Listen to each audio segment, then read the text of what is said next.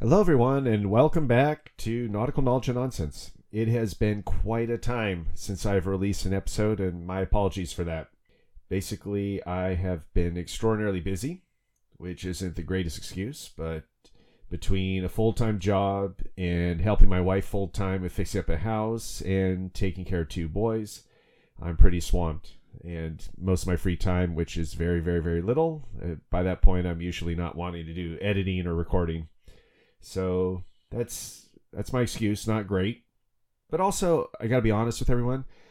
This is a hard thing to do. Doing a podcast like this, it is a lot of work, and unfortunately, it hasn't really built its own momentum, which is it's a little discouraging. So if you'd like to support this podcast, really the best thing you can do if you're a fan of it is spread the word. Tell people about it. Share your favorite episode. Just get the word out there.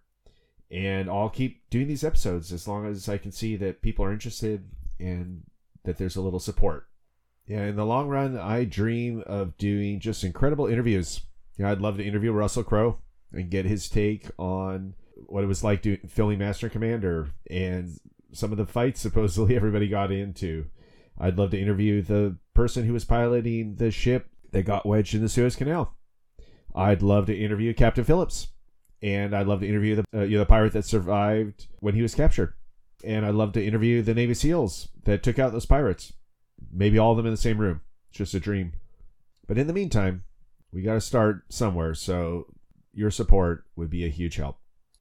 In this episode, I'm killing two birds with one stone. I'm interviewing my first fisherman. And I'm also interviewing a hippie fisherman. His name is Jim Peacock. He's a great guy. He's got some great stories, and I hope you enjoy them. So here, without further ado, is Jim Peacock, the hippie fisherman.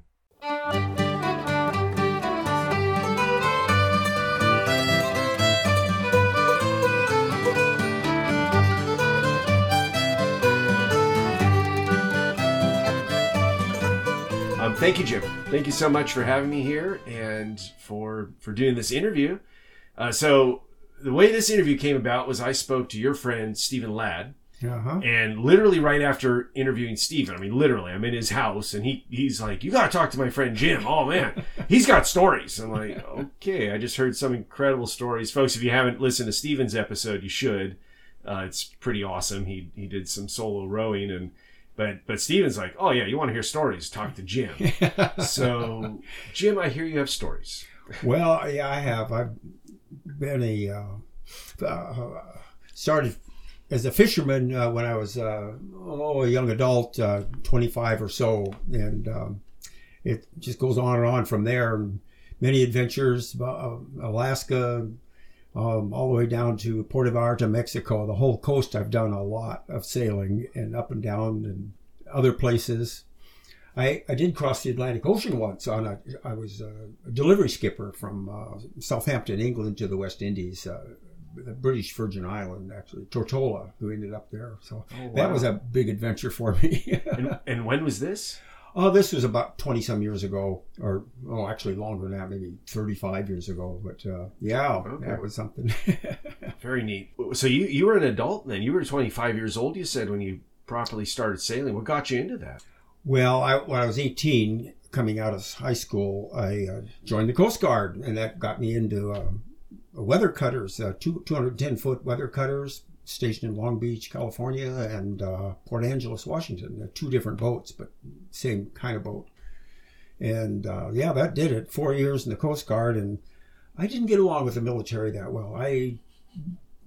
I wanted to tell myself what to do and not have somebody else do that. And so I did. I departed from there and shuffled around for jobs for a while. And what really got me started on my own boats, and I've been pretty much self-employed my whole life, except for I had a couple partners and a few small odd jobs here and there, but mostly I've been self-employed. My first boat was... My father was an airlines pilot, and at some point he quit flying jets, or he started flying jets, and he made more money, and somebody said, buy an old boat, it's a tax write-off. And he had this, he bought a boat, it was a Westport charter boat, 38-foot, and he wasn't using it much, and I was a young man. What do? I think I'll just take that old boat out and go see what I can do with it. Yeah, it was just so folks know. So when Jim says the military didn't agree with him, right now I'm looking across at Jim, and you're in like a Hawaiian flower T-shirt and blue jeans with holes in them, and you got this beautiful place that you have that's just covered with saline bric-a-brac. Like it looks very non-military, so it's pretty laid back. And pretty awesome in that way. All right, so so your first boat then was just given to you, or you just used it? It was a family. My father owned it, and I used it, and I did end up selling that boat and turning that money into another boat. So it was my start of owning my own vessels and whatnot, and I was kind of lucky that way, but it worked out pretty well. And so did you live aboard this boat?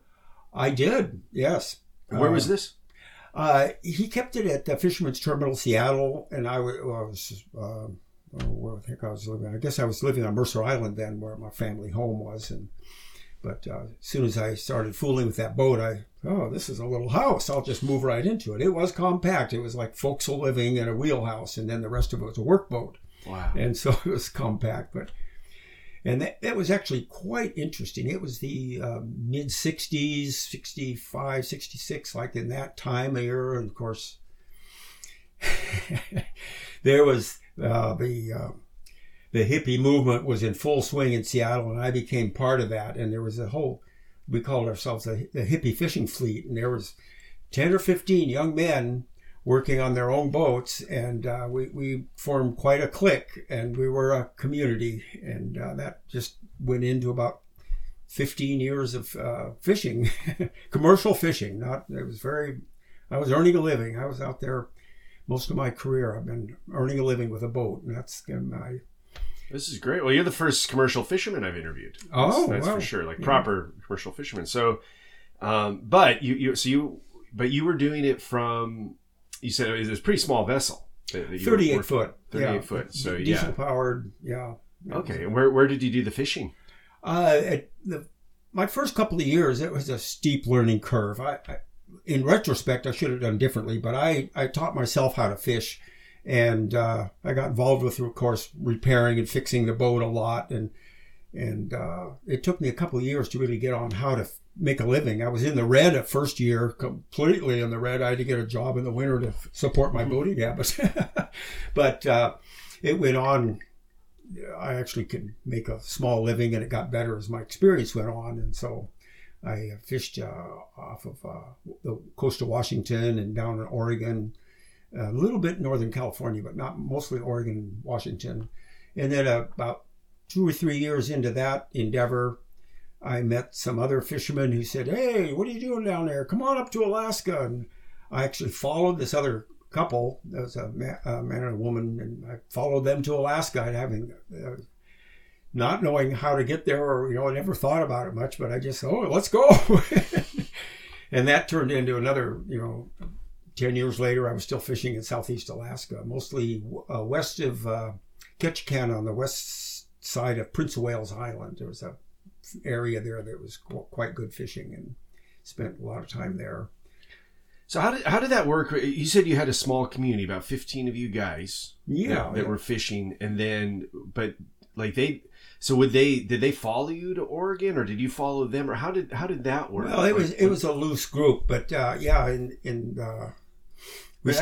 what I'm trying to figure out is so like, because I was thinking, you guys just maybe fish locally and then would come back every night, but that's not the case. It sounds like you're actually going out. Yeah, we would leave Puget Sound and go out to the coast. This is ocean fishing, not inland fishing. But you guys would stick together? Sometimes. It was a loose group. We'd stay in communication with radios. It was before cell phones, of course, and all that. Yeah. And but yeah, sometimes we would work with a part of the group, and another place would be working with another part of the group, but then. And we'd have codes as to if one person found fish, we didn't want to put it out in the airwaves on the radio, so we had these codes. We'd be talking about coffee in the morning or eggs for breakfast, or depending on what food we ate or how many fish we were catching. Okay. It worked out pretty well, and it just continued that way for a number of years. And people came and went, but it was mostly a core group of close friends. And then what was it like? So I mean, because obviously the West Coast is very rugged in America. How would it work when you're going all the way down to Oregon? Like, would you just pop into Newport? Like, how would that work for resupplying and fuel? And you just would kind of pop in, or right? We would start off by going into a port where there was a fishing facilities, like a cold storage, and the cold storage is sold ice. We were ice boats. We would take on a ton or ton and a half of ice, and then go out fishing for 8 or 10 days. And we would, as the ice melted, we'd be putting fish into the ice. And so by the time we were returned after maybe 5 to 10 days with our catch, and then sell it to the cold storages. And there was a cold storage in every port just about to help the fishermen, would sell their fish for them. Or we would sell our fish to them, and they would resell them retail. That's fascinating. I actually didn't know how it sounds very migratory what you're doing. We could move up and down the coast, and all the different ports that we could go into, there would be a fish buyer in there. Very interesting. How many people did you work with on your boat? Usually just 2. There was myself and a helper, and I started out hiring. It's kind of interesting, but my very first crew member was this gentleman that I met in Nia Bay when I first got there, and I was still fixing my boat, getting ready, and he was looking for a job, and to this day, he is still, some 50 years later, we're still close friends, and he lives in this town, and we see each other regularly. So it was a long-term relationship with my very first employee. Later on, I had girlfriends and, like that, and I would say, hey, let's go fishing, and they'd go, okay. Nice. Yeah, it was pretty good. So you did the West Coast, you fished on the West Coast, you fished up in Alaska. Where were you in Alaska? The first few years I fished out of Craig, Alaska, which is like I said, west coast of Prince of Wales. It's like west of Ketchikan. And then from there, if the fishing fell off or the fish move around, that's the trick of the fisherman. It's not so much the lures. I thought the lures are so important at first, but no, you got to know where to fish and when to fish. That's way more important than what you're towing in underwater. And this was hook and line. I was trolling, just like sport fishing, but I would have not one hook, but I would have 50 to 80 hooks out at once. And so it was really a production method of catching salmon on hook and line. And salmon was our primary target. We would catch incidental fish, or like brown bombers or rockfish and lingcod and halibut, but not so much as we were looking for the salmon. That was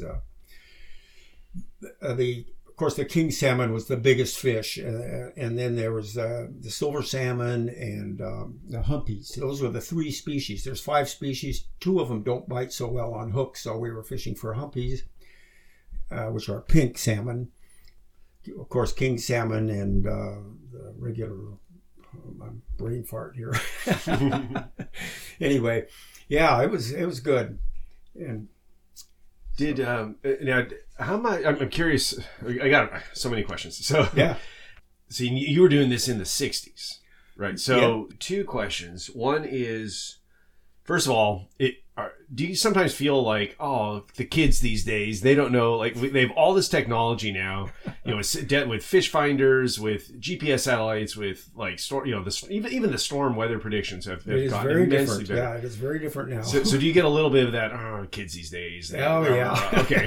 I figured I'd like to go into that maybe later. Yeah. But what I really want to know though is how, because regulation. So there's obviously a lot more regulation now than there used to be. That is true. It was quite free at my early years of fishing. It was the licenses were cheap, and anybody could get one. You could fish almost any time of the year, although we primarily fished in the summer months. And it was basically almost unregulated. We did have to get a state license to fish, but as the years went on, the regulations became more and more, and the number of fish were declining too. There was. It was quite productive in the early years, where you really had to find the right fish or the right area to fish in to get a good catch later on.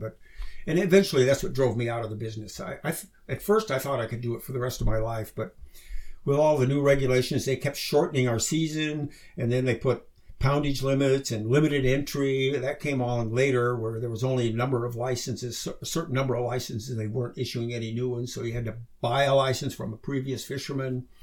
And at that point, I needed to do something else. And that was, what year was that? That was in the mid 70s, I think, or early to mid, the mid 70s. I kind of fell out of fishing and went into, another boat repair. I actually opened a small shipyard with a partner, and we repaired fishing vessels, because I'm not highly educated, but I have a massive amount of skills acquired from all my fishing and boat repair. And no regrets. I didn't miss college a lick. So, yeah, that's how that went. All right then. Well, so you got to tell me some fishing stories. Like, tell me about the ones that got away. Tell me about the other fishermen. Tell me about the close calls. Like tell us some stories, Jim. Please. Okay. Well, let's see. We were just talking of fishing quite a bit. Just to clear the air, the biggest fish I ever caught. People always want to know about that. It was actually a king salmon caught off Noyes Island in southeast Alaska, and it was a 72-pound fish. It was a large fish. That's bigger than most small children, quite a bit bigger. And it was just a one-off. I was the only boat in the area at the time and had the right lure, and he bit. I got him. So, yeah, boy, storms, happenings. I've had it all, but... Tell me about one of the worst storms you were in. What happened there? What year was that?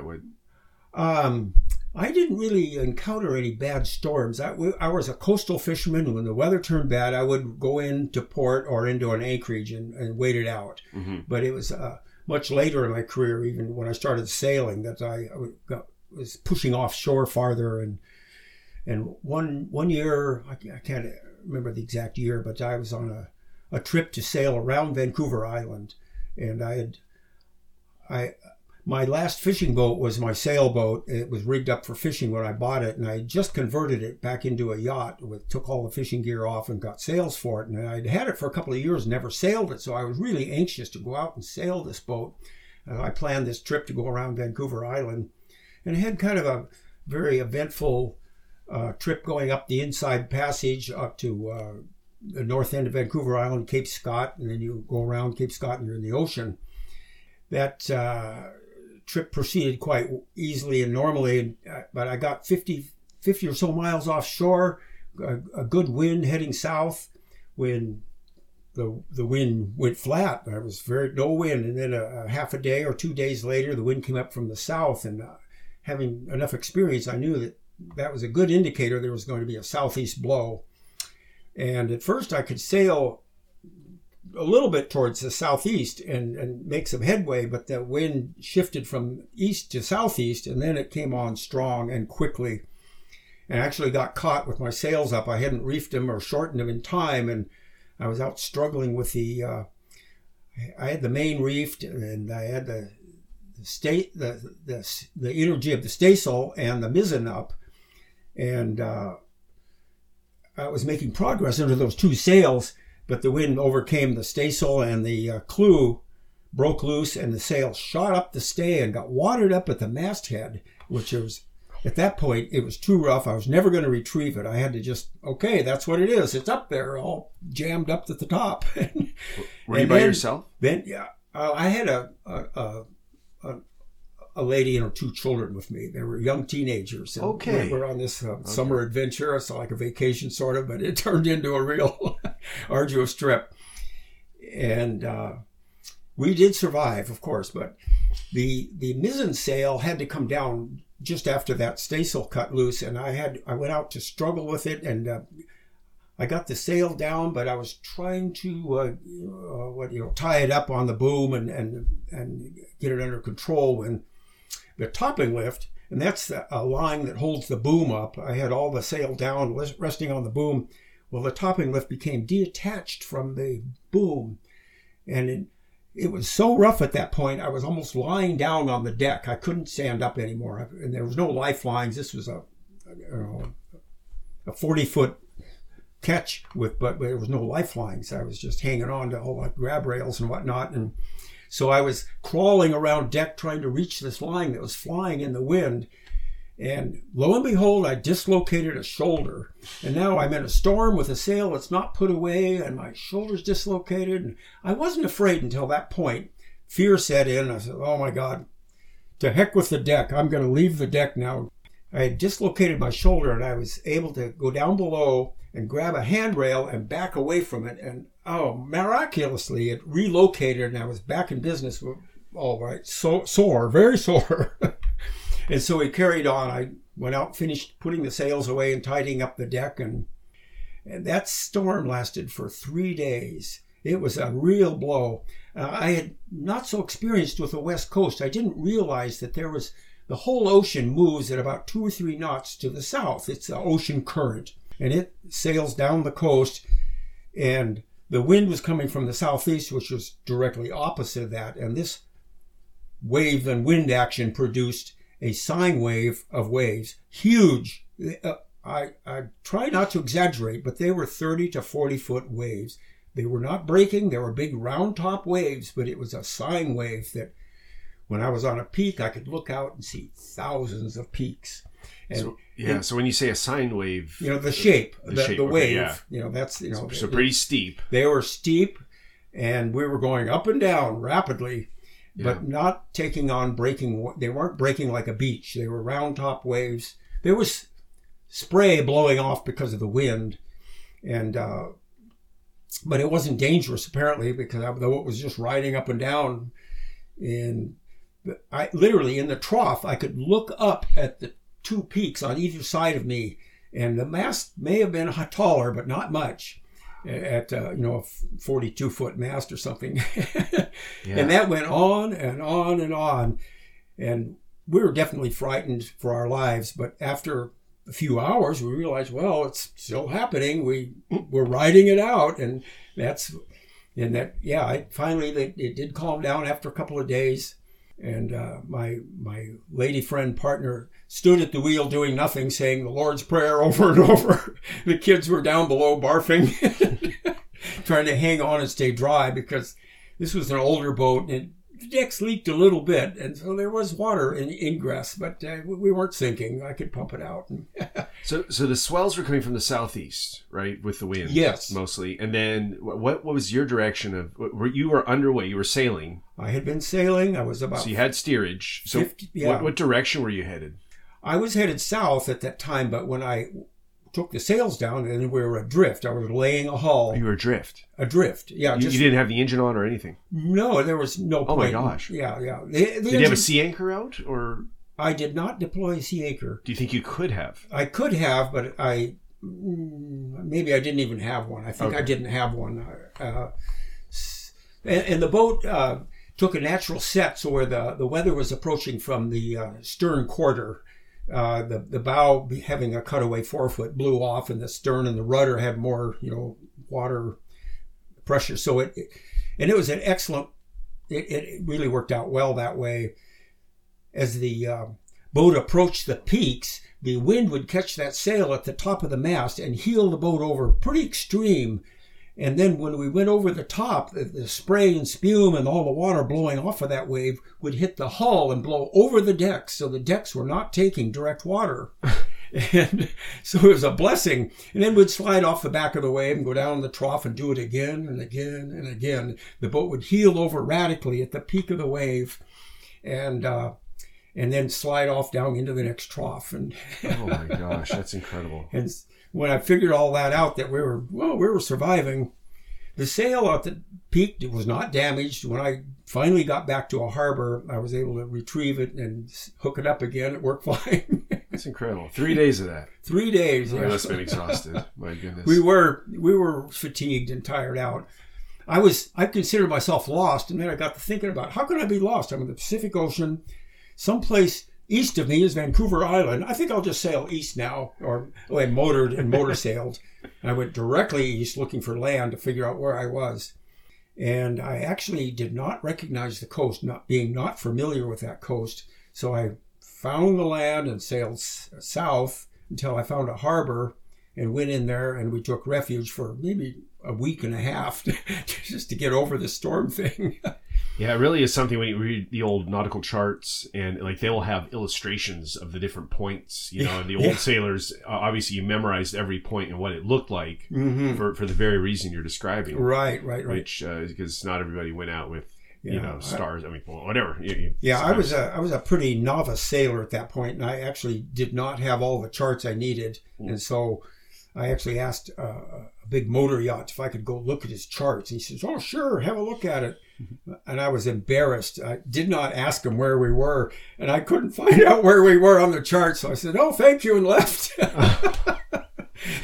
Wow. So you chose... It was actually... that place was on the southern tip of Nootka Island. It's called Friendly Cove. Okay, yeah. And it wasn't very relevant to anything except historically, it was a very relevant place. There was the very first... It was figured out later in the historical books I've read that the very first wooden vessel built on the west coast of America was built in Friendly Cove back when the Portuguese or somebody was trading furs with China.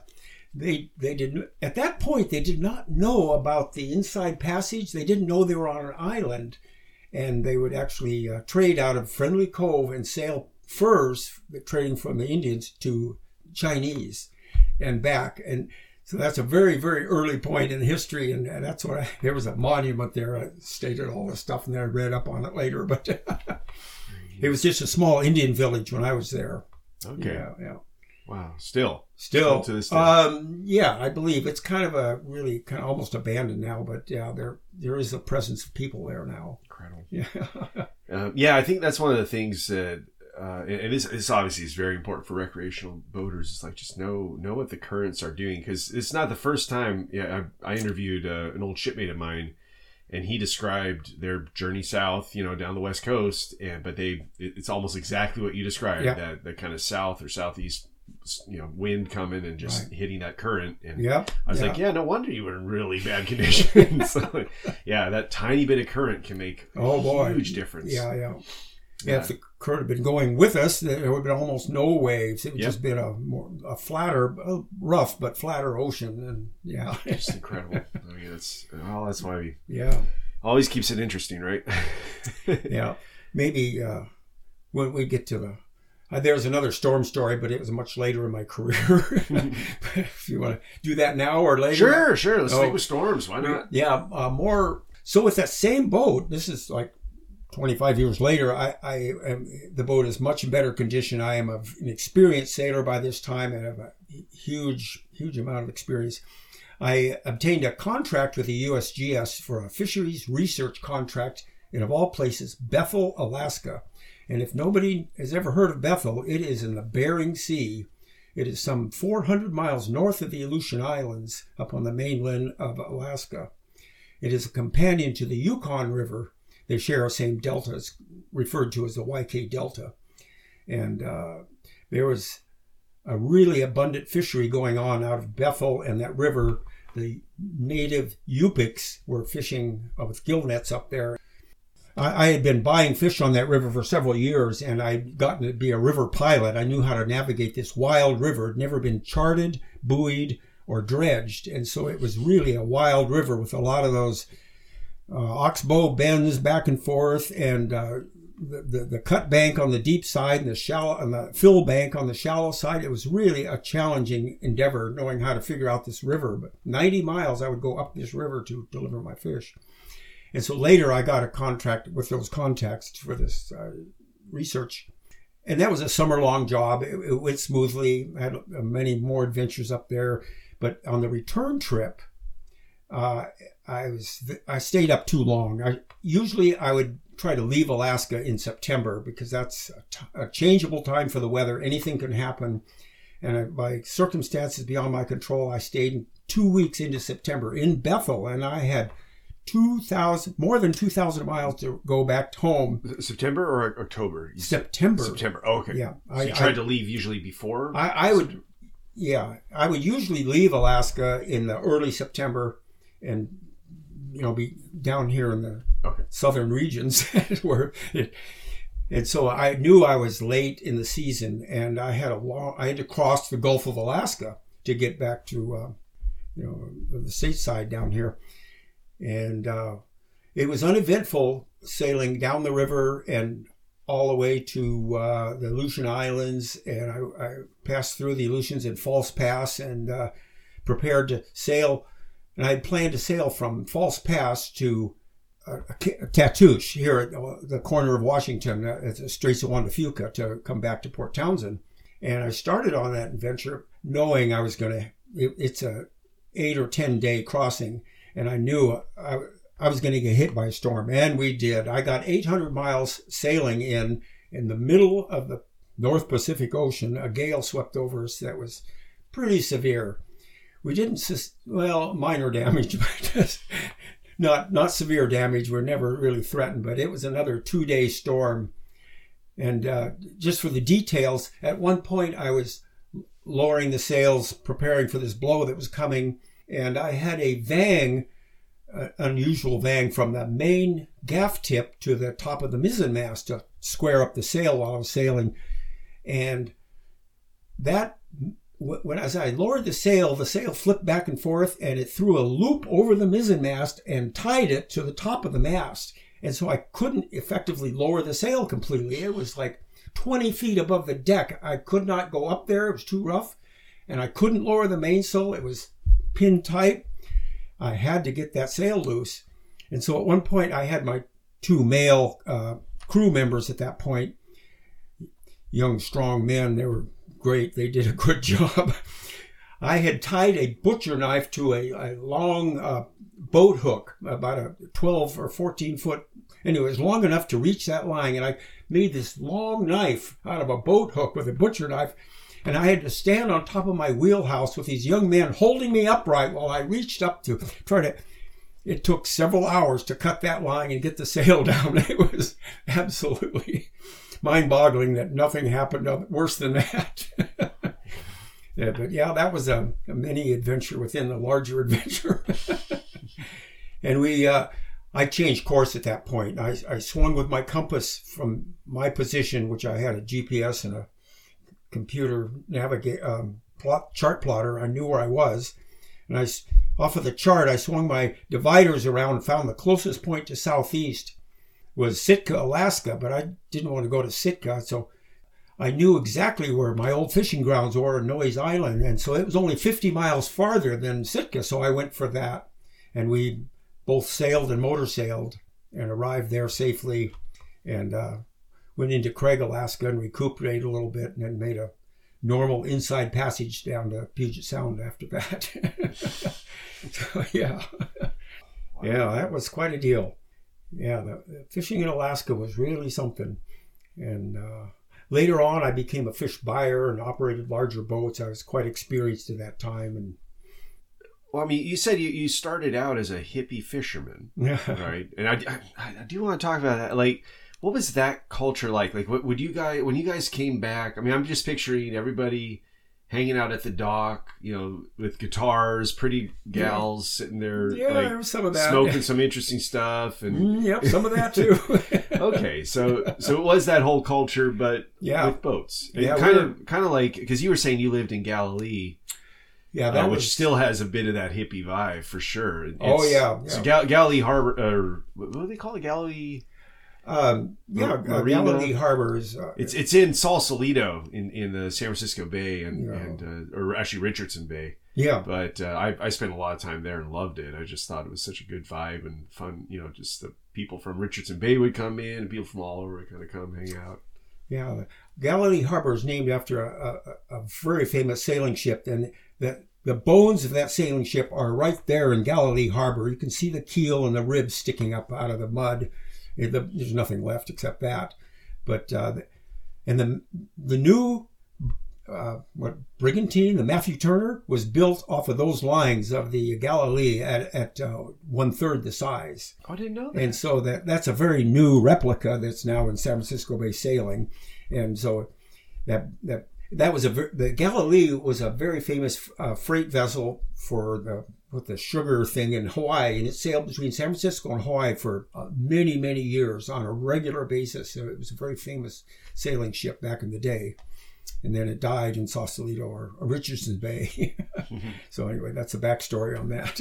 Interesting. Okay. Yeah. So, but that culture that I experienced in Galilee is probably pretty similar to what you had going on even back in the 60s. Yeah, that was... Yeah, we would, of course, we were seasonal fishermen, and we had a lot of time to hang out and fool around, and there was all that 60s stuff. I met one of my primary partners on a hippie newspaper ad. The fishermen, we didn't have too many girls down on the dock, so we had to encourage them, and there was one of the fellows placed an ad in the local hippie newspaper saying, "Wanted girls on the docks, go fishing with these guys." And I met a very nice lady, and we spent a few years together out of that. And so that's yeah, that was good. That's so neat. So now, was there ever any animosity or rivalry with the old guard, with the old, like, because your culture obviously very different from the fishing culture that existed? It was very different, and we call them squareheads. Well, a lot of them were. We were located at Fisherman's Terminal, Seattle, which is very close to Ballard, right? Really in Ballard almost. And of course, Ballard is famous for all the Norwegian fishermen who pioneered the whole Alaskan and West Coast fisheries much earlier in the turn of the century starting. And so they were very nice people. They were a little reserved, and they got used to us, but they were kind of reserved, but they were very helpful. They would actually talk to us and tell us a lot about what, we had questions about our boats and fishing and whatnot, and it was a good mix. They tolerated us, and we tolerated them. Well, that's great. Okay, so there wasn't a whole lot of rivalry per se. It was not much. No, that's wonderful. That's great to hear. Yeah, it was a good. Yeah, you just I'm like the worst fisherman on the planet. Like, if you want to not catch fish, bring me with you. Like, people are like, I've never. Every time I go out, they're like, we can't believe it. Like, there's no fish. Or I went with this was in the Delaware Bay, and I went with some crabbers. Some guys catching crab and stuff. And they're just like, we're catching nothing. I'm like, I'm sorry, it's my fault. But so I don't know a lot about fishing, but you do hear like, oh yeah, like sometimes they'll be, especially with the oystermen, like they would take shots at each other and like get into fights all the time, and, being competitive over the very competitive. Yeah. Sometimes, I mean, it's hard to know where it's like you might have 1,000 sales where nothing happens, and one is the story you tell.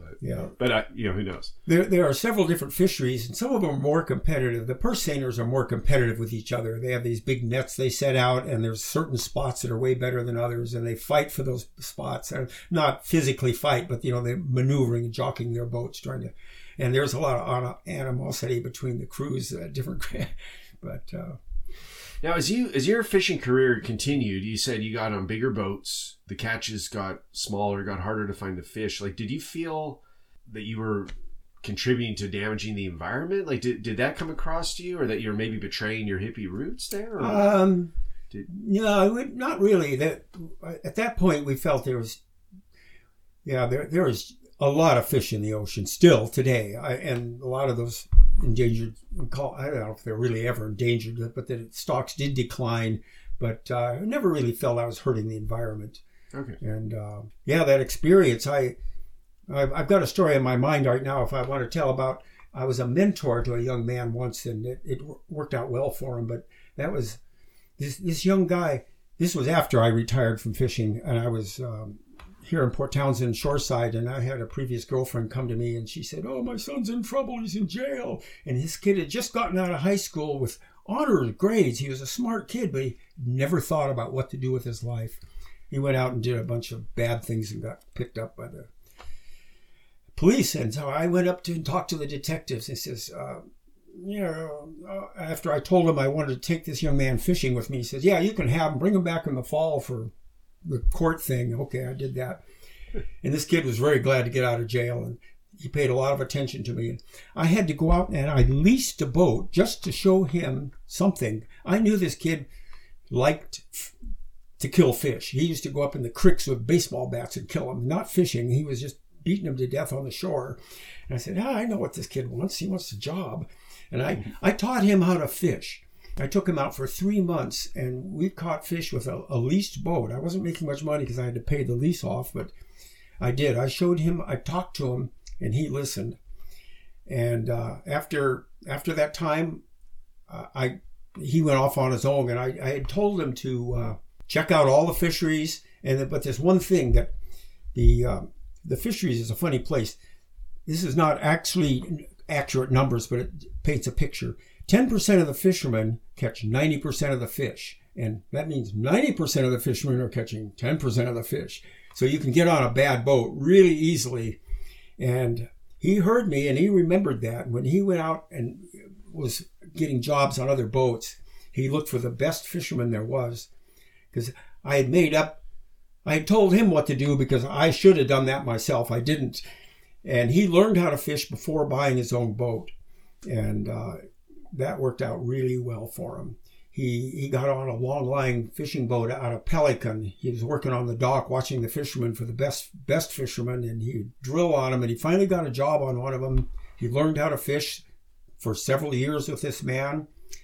And then I advised him, I think it's time you bought a boat now. And I helped him pick one out and modify it into the boat he wanted, a long-line black cod. It was deep water, offshore fishing, a very hard fishery, a lot of work, but it paid off well. Japanese bought all the fish at a really good price.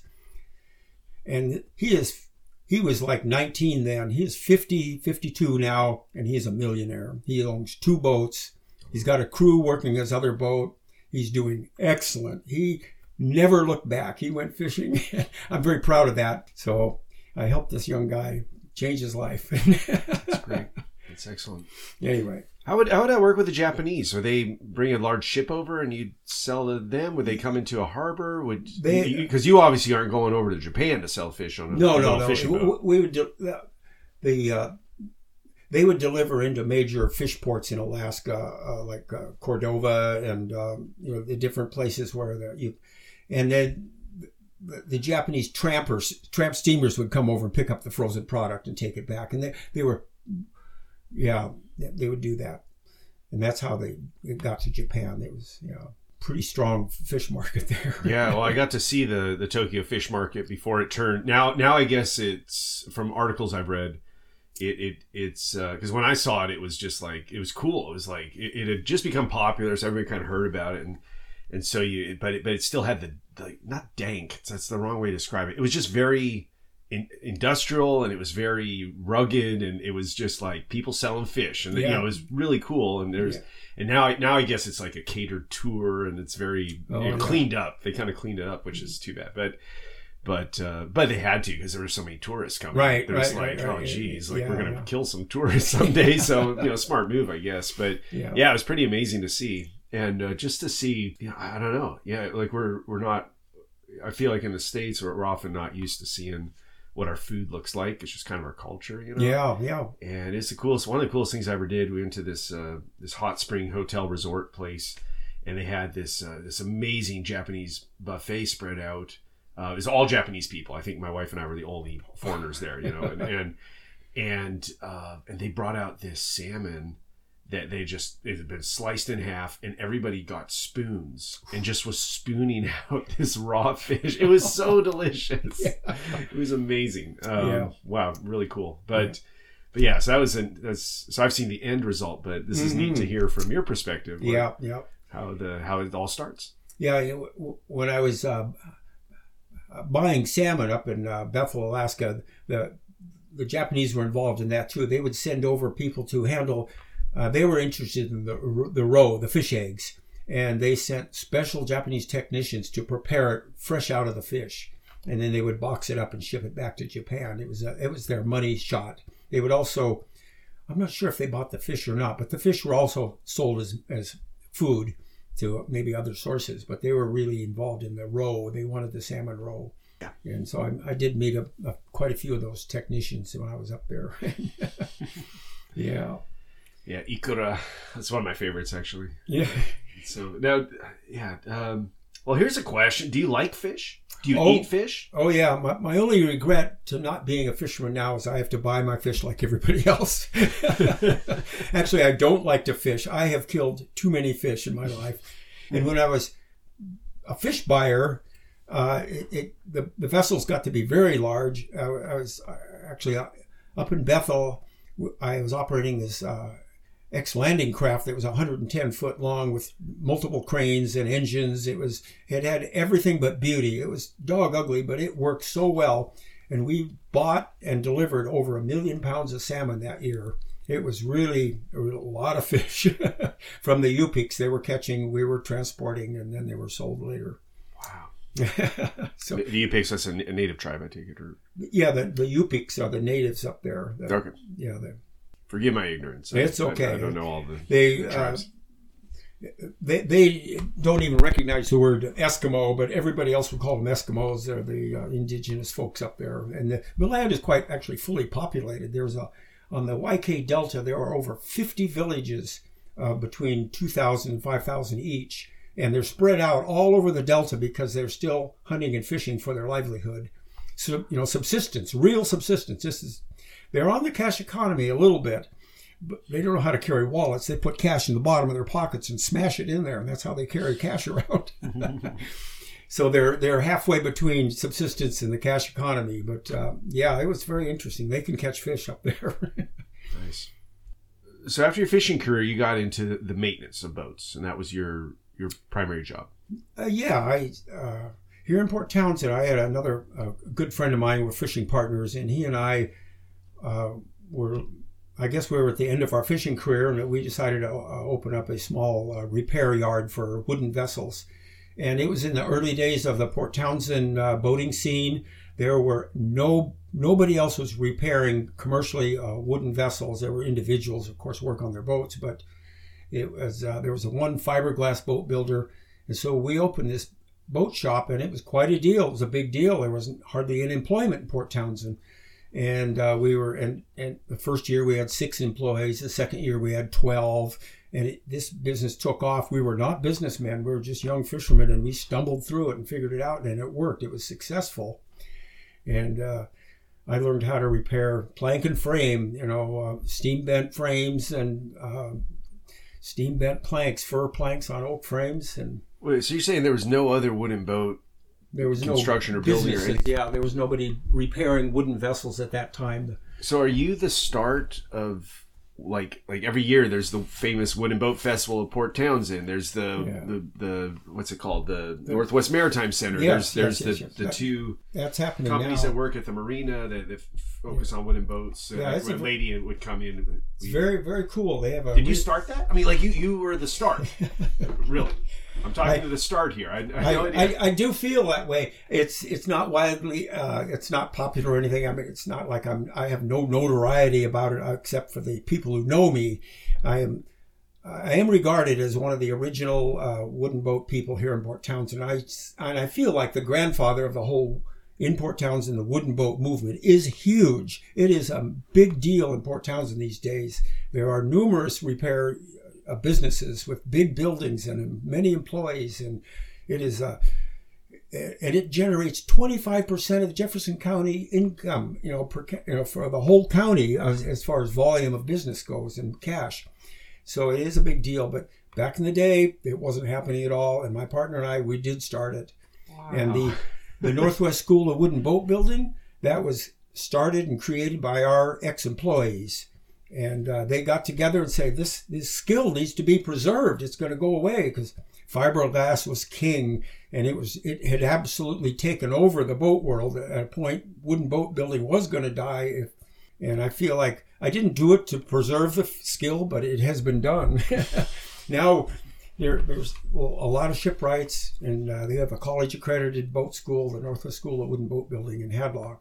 And then later on, the Northwest Maritime Center was conceived out of a group of people who had run the boat festival for a number of years, and these were my close friends and associates. Sam Connor and his wife Mary Bell were deep into it, the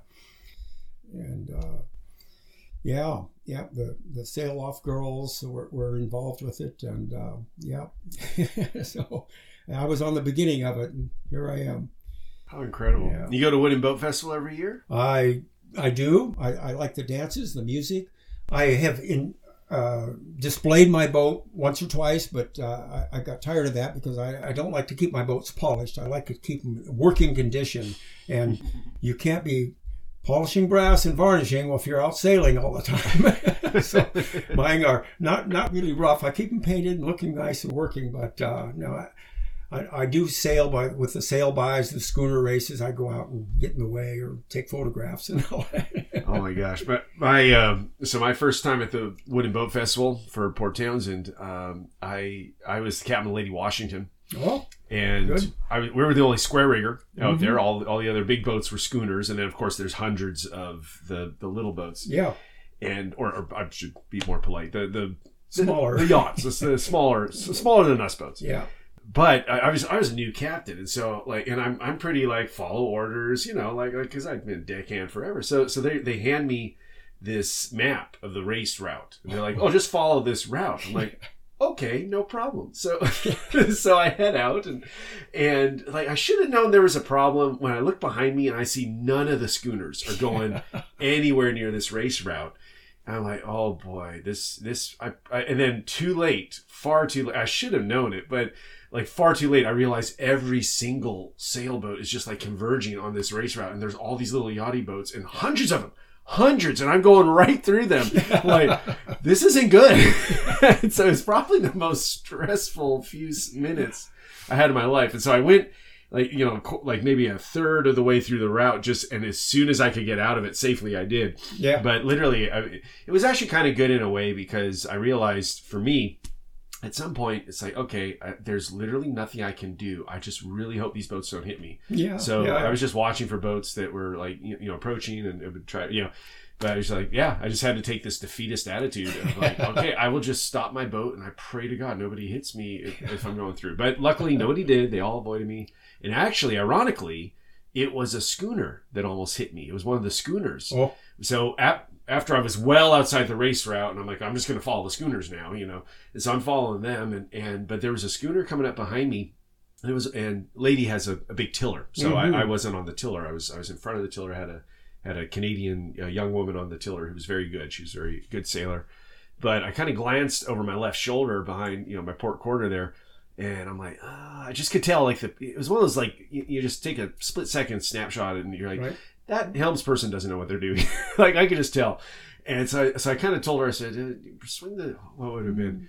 Swing the tiller a little bit to the right. And so we started turning to the right to get some distance between me and that boat. Well, sure enough, as it came up on my quarter, they turned right into me. Oh. That boat did. And luckily the captain, who was obviously the captain, took over the helm and pulled us away. But I really honestly think had I been any closer, it was a close encounter. It was a close encounter. Oh, boy. So they would have actually, could have possibly run into me at that point. Right, so it's jeez, one of the risks of maneuvering with a well, that shows you just keep your eye open and don't make assumptions that the other guy knows what they're doing, or you don't want to read into them too much, I had a similar experience once. I'm not a racer. I feel my boats are competitive once in a while, but actually took on a racing captain once to race my old sailboat, and we did quite well that day. But when I was out in one of the, I guess maybe the Classic Mariners race or something, I think I have a mild case of dyslexia. I got screwed up so bad, I ended up,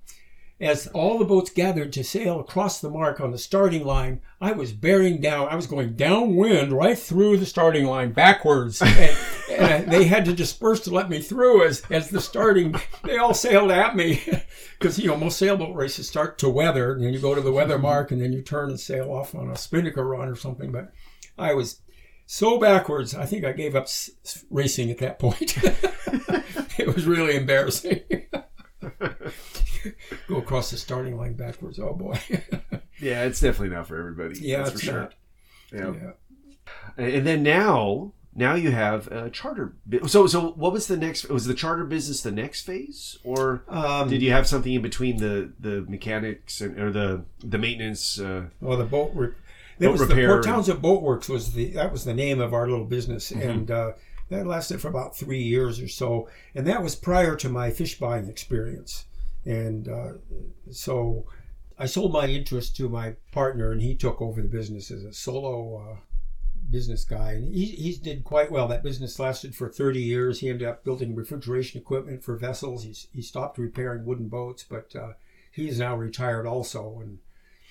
And another business has taken over those quarters there in the boat haven. But it was a good run. I learned a lot, and I guess I wasn't really cut out to stay in the repair business for long, because and after that time, then I went to become a fish buyer and operating other people's large vessels. I've done a fair amount of vessel deliveries, and that could lead into another story or two. I once was hired to skipper a vessel from Southampton, England to the West Indies, and the rich guy flew me to England, and we worked on the vessel for a month or so, and then headed out of Southampton, went down around Finisterre, and we went down to past Madeira to the Canary Islands, where we stopped for a couple of weeks to refuel and reprovision. And then we made an Atlantic crossing, 18 days. We went the same way Columbus did, fair winds and following seas. And dropped down in latitude and went right across. It was very smooth, a wind behind us the whole way. Wow. I thought he hit the doldrums. Did he not? The Saragossa Sea? Oh, maybe he did. On the first voyage. We weren't actually following his his exact course. We were just going with the trade winds. Got it, which makes that's what I meant. Okay, got it. I never studied Columbus's course. Well, he did 3 crossings. I'm sure. Oh, okay. I don't remember the details. It's been a while, but yeah, that worked out well. That was a real experience. I got the owner of that vessel. As soon as we got to the West Indies, he flew back to Seattle, and he left me with the boat for a few weeks, and I got to drive around the Caribbean for a little while. And wow. He continued. He brought another skipper down to take that vessel through the canal and up the west coast again. So that ended my tenure with that job. But what kind of vessel was it? It was a twin-engine motor yacht, about 55 feet. Oh, so a baby by today's standards. Yeah. It was a smaller power boat. Yeah. Had new engines in it, and the fuel was a problem. We only had about 1,400 gallons in its tank, so we strapped, I think, 24 fuel drums to the deck, 12 on a side to replenish our fuel as we went. And that got us across with our 10% reserve. And did you just have a hose that you would siphon the fuel out? We would siphon the tank empty and then take a hatchet, pop holes in it, pitch it overboard, and it would sink. And we'd just dump the canisters afterwards. Wow. All right. Yeah. Arrived with no canisters and 10% of fuel. Dang. Wow. Yeah. Speaking of that, yourself, you're a skipper. You've obviously, I don't know how you acquired all your skills and information, but I'm kind of a self-taught guy. I've never really worked for another skipper. And so I've made a lot of mistakes, and I've tried to learn from all those mistakes. And yeah, it's been a real learning process. And that trip across the Atlantic taught me quite a bit about route planning, and long distance travel is something else. Yeah, I think for me with route planning and all that, it was I had seen so many other people make mistakes that I'm like, okay, I'm not going to be that guy. Like I'm going to study the chart. I'm going to do every single, I remember my very first time as captain when I had to do a transit. It was just a simple, it's never simple. I mean, there's it's down the Chehalis River from Aberdeen, Washington to Westport for the, I don't know if we were doing pirate days or what, but that was my first time as captain doing any sort of transit. And I studied those charts. I called previous captains. I did all this work. And the other old timer captain he's like, Sonny, don't worry about it. It'll be fine. I'm like, no, I'm going to be ready. And I'm glad I did. I did. I kind of kept that habit, but I just seen a lot of very basic mistakes happen where it's like, I mean, and the one, I don't know if I've talked about, I think I've talked about this, but like one of my very first experience on tall ships as a deckhand was when we hit the Union Pacific Railway Bridge heading down the Sacramento River. Oh boy. And out into near San Pablo Bay, but as you head into the greater San Francisco Bay, prior to that. But anyway, it was, I remember looking at it, even as a layman, like completely new to boats and stuff. I'm like, that bridge looks really low. And so I remember turning my head. It's at night, so it's hard to tell, size and distance sometimes. But I remember saying, like, what's the height on that bridge? And the captain said, according to the charts, 135 feet. And I'm like, okay, what do I know? Except if you look at the chart, which he and it's a poorly designed chart. It is. Yeah. Like you look at it and it has this note written in magenta that you can't see at night with the red light. Like fair enough, sort of. Except the reality is that chart shows one bridge and you look up and see two bridges. Oh, yeah. Like you better stop and figure out what's going on. Yeah, and this guy did it. That's Captaincy 101. Yeah. And so I've done that before. Air draft. How yeah, you don't want to make that mistake where you're just like, oh yeah, there's one. Oh, now there's two buoys. Huh? I wonder what that's about. I'll just go. Whatever. It'll be fine. It's like, no, not necessarily. There might be a rock there. There might be a sunken vessel that's right. popped up. You never know. Like yeah. You really have to suss out your route and look for details. Yeah, and know what the currents are doing. I mean, as we saw, that can boy. make all the difference between life and death. Yep. It's crazy. But yeah, so I feel with that I never made mistakes, but boy, there's so many mistakes I've made over the years. I mean, some of it just like, what was I thinking? And I try to surround myself with smart people. They'll be like, Captain, are you sure about this? I'm like, no, I'm not. This making mistakes is just tipped me out about another small adventure of one of my major mistakes, and I survived, but narrowly. This was with my very first boat, the one I acquired from my father. I was very inexperienced. I was fishing off of Westport. I'd been in Westport. In fact, I was going in there every day to deliver my fish, day fishing at that point. And this one day, I got to be afternoon, early evening, still daylight. It looked like we should go into port. And I was close to Westport, and we finally found the outer buoy, which marks the path into and across the Grays Harbor bar, I guess that's right. Yeah. Oh yeah, it's Grays a bar. Harbor. Oh yeah. And back into the marina area there. And I wasn't experienced. I had a good chart and everything, but I was a little unsure about the crossing. And so there, I saw up ahead there was another vessel, and look at that! They turned right into that channel, and got the green on the right, to starboard, and that's good. Okay, we'll just follow them in. That's a big mistake. Later, right return. I learned never follow anybody else because you don't know what they're doing. Yep. And so we got past the outer buoy, and then started picking up. We were in the channel and everything. And as we proceeded in, the other vessel got ahead of us. I'd lost track of him. And, the one thing I did not do was check my tide. The tide is everything on a bar crossing. It is everything. And I did nothing. And what happened was the waves were building under us. It's deathly. There were so many boats lost on bars like that.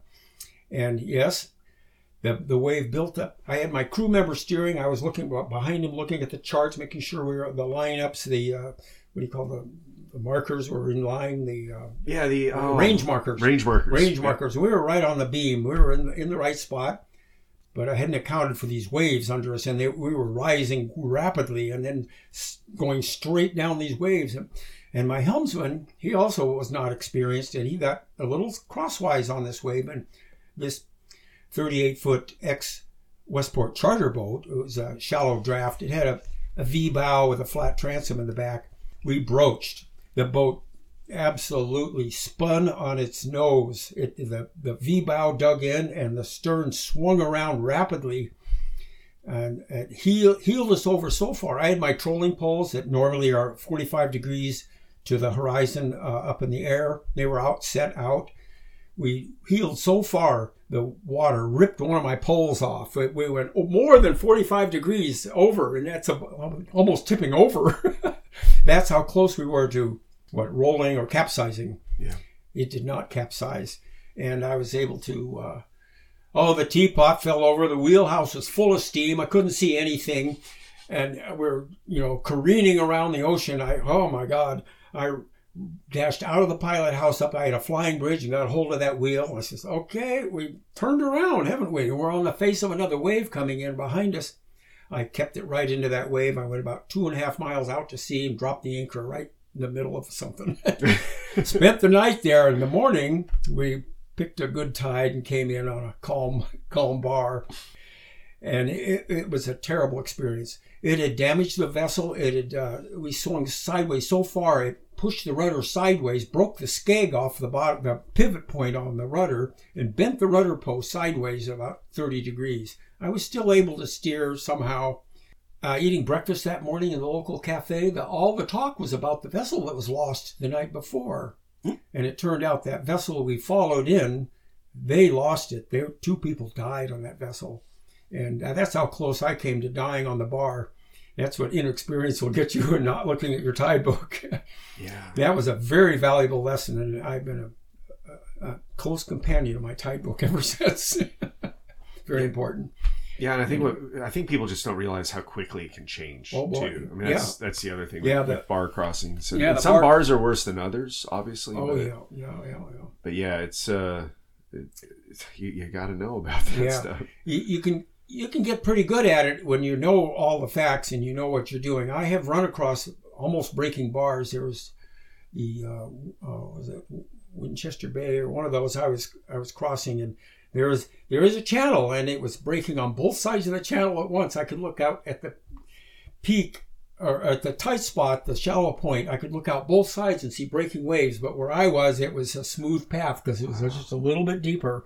And you can do things like that when you're aware and conscious of your actions.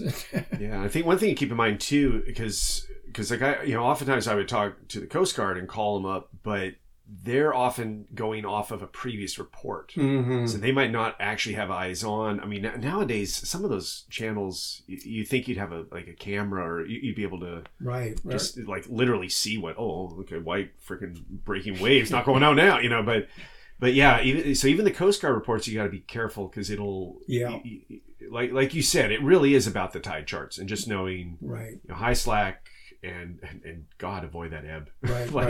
Like better to have a flood. Like I would always kind of time it where I'm like, it's high water, but I've got like hour more, like hours more than I need. I'd rather have a little bit rough and know it's going to get better than to be like, my God, now it's the ebb tide that'll get you. Most flood tides are good, and the high and low slacks are okay, but do not be there when it ebbs. And neap tides as well. Like you don't want to. If you have a choice between the extreme tides, you want to go more that mid range, the smaller tides. That's good times. Wow. Yeah, we had one coming in. We were coming into. It must have been Newport, and Newport doesn't. Technically, it's not really a bar. They kind of do, but not really. It's a narrow channel. It's pretty small. Yeah. But it was at night, and some of the people hadn't done it before, and everything's always trickier at night, obviously, right? Mm-hmm. You got to make sure you really know your buoys, know what you're doing, because you just can't see as much. But I do remember we had, like one of our sailors got like a panic attack, and I was like, what's going on? Like I wasn't used to that, where you just start. Like they just couldn't function. They're just breathing too hard and stuff. I was like, what? Closest I came to a panic attack was diving. We were talking earlier about the Tully Moor. Oh yeah. And I did scuba diving, and that's probably really the closest. Well, then being aloft, it was scary sometimes, but I never panicked. It was just like I got something to do, Yeah. But the closest was I think at a night dive where we were supposed to go down to 60 feet at night, and then I ended up getting. I went down about 30 feet, 35 feet, and I wasn't equalizing properly. And so I told my partner, there were 4 of us, and the other 2 had gone down already. And so my partner was there, and I'm like, hey, pointing in my ear, like, it's not so good. And he's just like, okay, great. Gives me the okay symbol. I'm like, it just keeps going down. I'm like, crap. And like an idiot, I'm like, well, I'll just push through. Like water pushed through my ear, and I end up getting vertigo. So I'm at 40 feet, and all of a sudden the world's spinning around. So I'm just like trying to concentrate on my depth gauge and my breathing. I'm like, but I could feel that like, this is what happens when you panic. I could feel it wanting to take over. I'm like, just concentrate on the depth. And so it gets to 50 feet, no bottom. 55, no bottom. 60, I'm like, oh crap. Get to 65. Now I'm at the deepest I've ever dove in my life. 70 feet, no bottom. 75, no bottom. Finally 85 feet, I like hit the bottom. And just like, oh, not comfortable. Yeah. Like kind of in pain, still spinning a little bit. And I find the other guys, they're down there. And I just remember I didn't have a compass on me, but the one diver, the lead person, because you always pick a leader, he's like, okay, how's everybody doing? I'm just at this point, I am waving my hand like, I am not okay. My ear, 2 thumbs down. He's like, okay, great. I'm like, oh. And then he starts heading downhill. Oh no! And I don't have a compass, but I know one way's down and deeper, the other way's uphill to where we need to go. And so I grab his fin, and I'm like, we're going uphill, pointing uphill. And he's like, look at the compass. And this guy always, he had no direction sense. So I'm just like, he would do all the time. He just had no direction sense. I'm like, no, your compass. Like he was pointing the wrong direction on the compass. I'm like, it's uphill. And he finally realizes, like, oh yeah, he was right. There's a problem here. Boy. But that's the closest I had to a panic attack. But so we were coming in and it's like, I don't know, it was like, shoot, now we're down a person. It wasn't a big deal. Like you only needed 2 people to bring the boat in, really. But it was a weird thing to have that. Because we weren't it wasn't dangerous. 10-foot swells, not the end of the world, But when it's dark, it's I don't understand why you were diving. Was that helping the Tullamore some way, or? Oh, it's just for fun. Oh, for fun. A fun dive. Okay. So I guess we should. I'm telling 2 different stories here at the same time. So Lady Washington was what we were coming in at night, crossing where the gal had a little panic attack. And I've had that happen. I guess it's not the first time, but there's been other times where sailors have had just bizarre. Yeah, it's hard to know. Sometimes everybody's had different past experiences, and some people are just better at dealing with stuff than others. It seems, especially if you've had past experience. As a kid, it tends to be like the more hard. I thank the Boy Scouts for like, man, like I probably would never go out in the woods if it weren't for the Boy Scouts. But Tullamore is great. She was the biggest tall ship on the West Coast. Oh boy! Until she went to the Caribbean. Mm-hmm. So we did. It was awesome. Like we did these really cool programs with the students. We take junior high age kids out. Usually 3 to 7 day long trips around Catalina. We go to Santa Barbara, and like we hit pretty remote parts of those islands, and just stuff that most people don't. I mean, like how many people land on Santa Barbara Island? It's like a tiny little postage stamp of a thing, but it's awesome. And they have are scientists there. There's like a little a couple scientists. They're like trying to replant the native grass that got wiped out by the cows or maybe goats, the sheep. I think they had sheep ranching on the family that lived there. Pretty epic going in because you got the swells coming in. You can only do it at certain times, and you got to be really kind of know what you're doing. But so we would do stuff like that. So we go snorkeling with the kids every day. Take them out snorkeling, teach them snorkeling. Yeah. Some of these kids have never been in the ocean, and now they're out snorkeling. Oh, that's fantastic. Yeah. The beauty of the West Coast is pretty much nothing's going to kill you, essentially, unless it's a great white. So you're always, you go down and can touch anything, and it was, pretty much you're always safe, which was great. So pull up, animals for the kids to see, and just love. Yeah, it was a neat time. Very neat. And the captain, he had a great way where he would, because it would get old, because you had instructors, and then you had people that would be the deckhands, and then there were, other more officer responsibilities. For the deckhands, which I was, you would alternate between being an instructor or being a deckhand. Being an instructor, so you go out on a 5-day voyage and get that experience, but then you got to be the deckhand where like, okay, now I'm operating the small boat. Now I'm doing the watches at night. Now, so you had different responsibilities, and it really varied it up just enough where it never got old. Ever. Oh, that's great. Yeah, never felt it got old. Right, you didn't get into that. Yeah. And whereas unless you're really, really in love with looking at the animals or really, really in love with sailing, it's going to get old if you do it. Yeah, too much continuously. Yeah, to switch it out. Yeah. So that was great, and just a neat boat, like really cool. Yeah.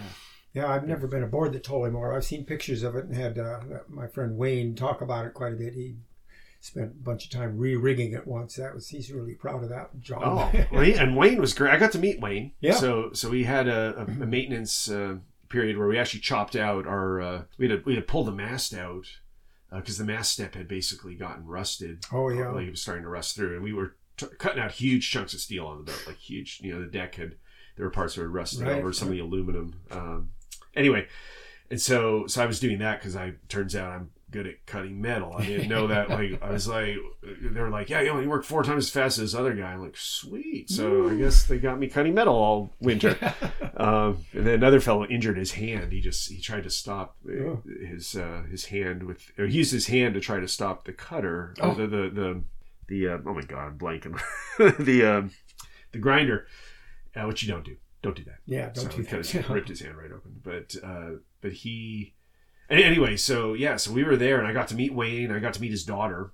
Nausea. Both great riggers. The daughter had a brown eye. One of her eyes was, I forget what color it was, if it was green or yellow, I can't remember. But she had, one of her eyes was dark brown from I think it was a marlin spike. Yeah, was it a marlin spike? Pretty badly injured there. Can she still see out of it? Yeah. Oh. Yeah, to my knowledge, her vision was fine. Wow. Because I talked to her a little bit about it. It was really cool. I mean, she had 2 different colored eyes. Yeah, so that's kind of cool. And she wasn't, shy about it or anything. Oh. She was okay talking about it. So I think she'd be okay with us talking about it. Mm-hmm. It was really cool. Very knowledgeable rigger. She was. When I met her, she would have been, I forget how old. She was young. Yeah, she's a young girl. Yeah, but then Wayne was great, and I I remember because I must have had to work with Wayne up aloft briefly, so I wasn't just cutting steel. But I remember he'd only use anchor bends. He's like, the anchor bend's the greatest knot ever. Just it's like, what knot? Because I'm trying to learn, the inside information. He's like, what knot are you using here? Anchor bend.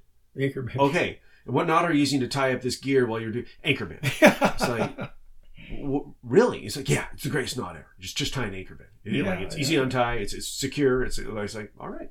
So I learned the anchor bend. I was like, it's pretty funny. Yeah, the knot work's fun. I acquired quite a bit of knot skills. I like teaching knots. I got a few trick knots and this and that. And fun. Man, you're gonna have to teach me. You have to teach me after this. After the podcast, I'll show you a couple. Please teach me to teach. I don't think I'm too old to learn new tricks. I hope. Oh no, my brain's starting to. You can tell it. Knot tying. You got to teach your hands how to do it. You can explain them, but you will never learn them unless you do them. And that's the whole thing about knot tying. You get your fingers to doing it, and then they'll repeat themselves. Muscle memory. Yeah. Very good. Very, very good. Yeah. Well, interesting fact about Wayne. I later in my career, I have this other sailboat called the Seawolf. And Wayne got involved with this group of circus people called the Chautauqua. And the gang running the Chautauqua, one fellow had a sailboat and he wanted to do an aqua Chautauqua. And so Wayne got involved in that. And then he asked me if I would get involved. And I had 2 sailboats in the water at that time, and I volunteered both of them. Got another skipper to run one, and I ran one. And we toured all through the San Juan Islands and up into BC, and we stopped it was all pre-planned, and it was very organized. And we'd stop at these communities and put on a circus show. There was about 35 people. They had everything, the brass band, the clowns, the high wire or rope acts, and no animals, everything but the animals. And it was a lot of fun we were transporting them. They didn't live on our boats. They'd camp out when we got to these locations, but we were transporting from place to place by boat. And that lasted about 3 weeks or something like that. And ended up with a big show back here in Port Townsend at the end of the trip. It was a lot of fun. It's too bad you didn't have any dolphins or seals or anything. No, that'd be amazing if you had some trained dolphins and seals that could do flips over the boat. Yeah. Fun. Wow, that's cool though. So you had... So the circus performers lived on board? Well... Or they transited with you? We transited. They would camp ashore. They would have all their camping gear and everything like that. So. Well, they'd have to train as well. I mean, we had one 80-foot supply boat that carried all their big things, all the equipment that they needed and everything like that. So, yeah, it was just a very interesting experience. How successful was it? Because I've never heard of that before, or was it one of those never done before? This Chautauqua thing is a term that for before television and radio, the Chautauqua was a very popular form of entertainment for people, and politicians would pitch their things at Chautauqua. There was a snake oil salesman and all that, and it was back in the turn of the century. And now the Chautauqua was a group of people, entertainers. But there's only one left, and it's this group that hangs out in Port Townsend now, and they travel by bus most of the time to small communities and put on circus shows. And so it's kind of a throwback, and it's kind of like a summer camp for circus people. But they're still performing. It's a lot of fun. Anyway, that was a good experience. And yeah, so my newer boat, the Seawolf, is a interesting vessel. It was built by Evergreen State College and launched in 1980, and the state of Washington owned it for 27 years as a teaching aid at the college. They finally quit their maritime programs, and I was fortunate enough to buy this boat at auction at a very reasonable price. They were more concerned with having an owner who could take care of it than they were with the money. And they didn't give it to me, but it was reasonable. Okay. And now I've owned that boat for about 15 or 16 years now, and I'm a licensed, I got a 100-ton license, and I've been chartering for about 15 years now. And it's making it pays for the boat and some profit. I'm not making a killing on it, but it's a lot of fun. I'm able to share my sailing skills and keep the public entertained. I get a lot of bridesmaids parties and birthday parties and funeral parties, and I can throw the ashes out and all that stuff, and it's a lot of fun. So I'm just about ready to retire from that business now, but it's getting a little old, like you said. One thing after another, it's a routine. I do enjoy the people, but I've had so many day sales in Port Townsend Bay, I cannot count them. Sometimes 2 a day, about maybe 8 or 10 a month, and it's quite a deal. Wow. Anyway, now I got to ask you, how do you know Stephen Ladd? How did you guys meet? I first met Steve at one of the wooden boat festivals. I didn't really talk to him much. I kind of introduced myself, and I thought he was kind of a funny guy and what a foolish crew. So I didn't really think about it too much or what he was doing. I had a bigger boat, and those little boats. He had his little boat on display. It was on a trailer there on the beach. It's called Squeak. It's about 12 foot long, and I thought it was the silliest thing ever. And then I didn't see him for a long time, and through another mutual friend, who my wife and I have these best friends. They're about our age. We're old people, and it turns out that this fella knew Steve Ladd from high school days or something. And Steve is much younger than we are. He's in his early 60s, and I'm in my 70s. And through this other connection, I met Steve socially, and he started talking about his experience. Oh wow, I met you. I knew you from that boat festival. Yeah, I was there. And it turned out that we're good friends now. We go out and do things. Recently, we drove down to San Francisco for the Master Mariners race, and got to witness that from another sailboat friend down there. Another friend from Galilee Harbor took us out sailing and drove back home. It was excellent. And we go camping together sometimes. Steve's a good guy, and he's such a normal, ordinary kind of guy. He's not an extrovert at all, except in the things he does. And they're amazing. Yeah. Yeah, he drives a motorcycle, and he's had one motorcycle for the last 25 years or so. He drives this nice yellow BMW. So, yeah, what a guy. That's amazing. So, well now, if you retire from the chartering, what's your plan? Do you have a plan? It's not really fixed, I'm staying alive. Staying alive. Okay, that's a good plan. This coming birthday in March, I'll be 80 years old, and wow. Okay. So I'm slowing down a little bit, but I'm still boating, and I probably will for as long as I can. Yeah, my wife and I plan to go a little bit of traveling and whatnot. I haven't got any grandiose plans yet.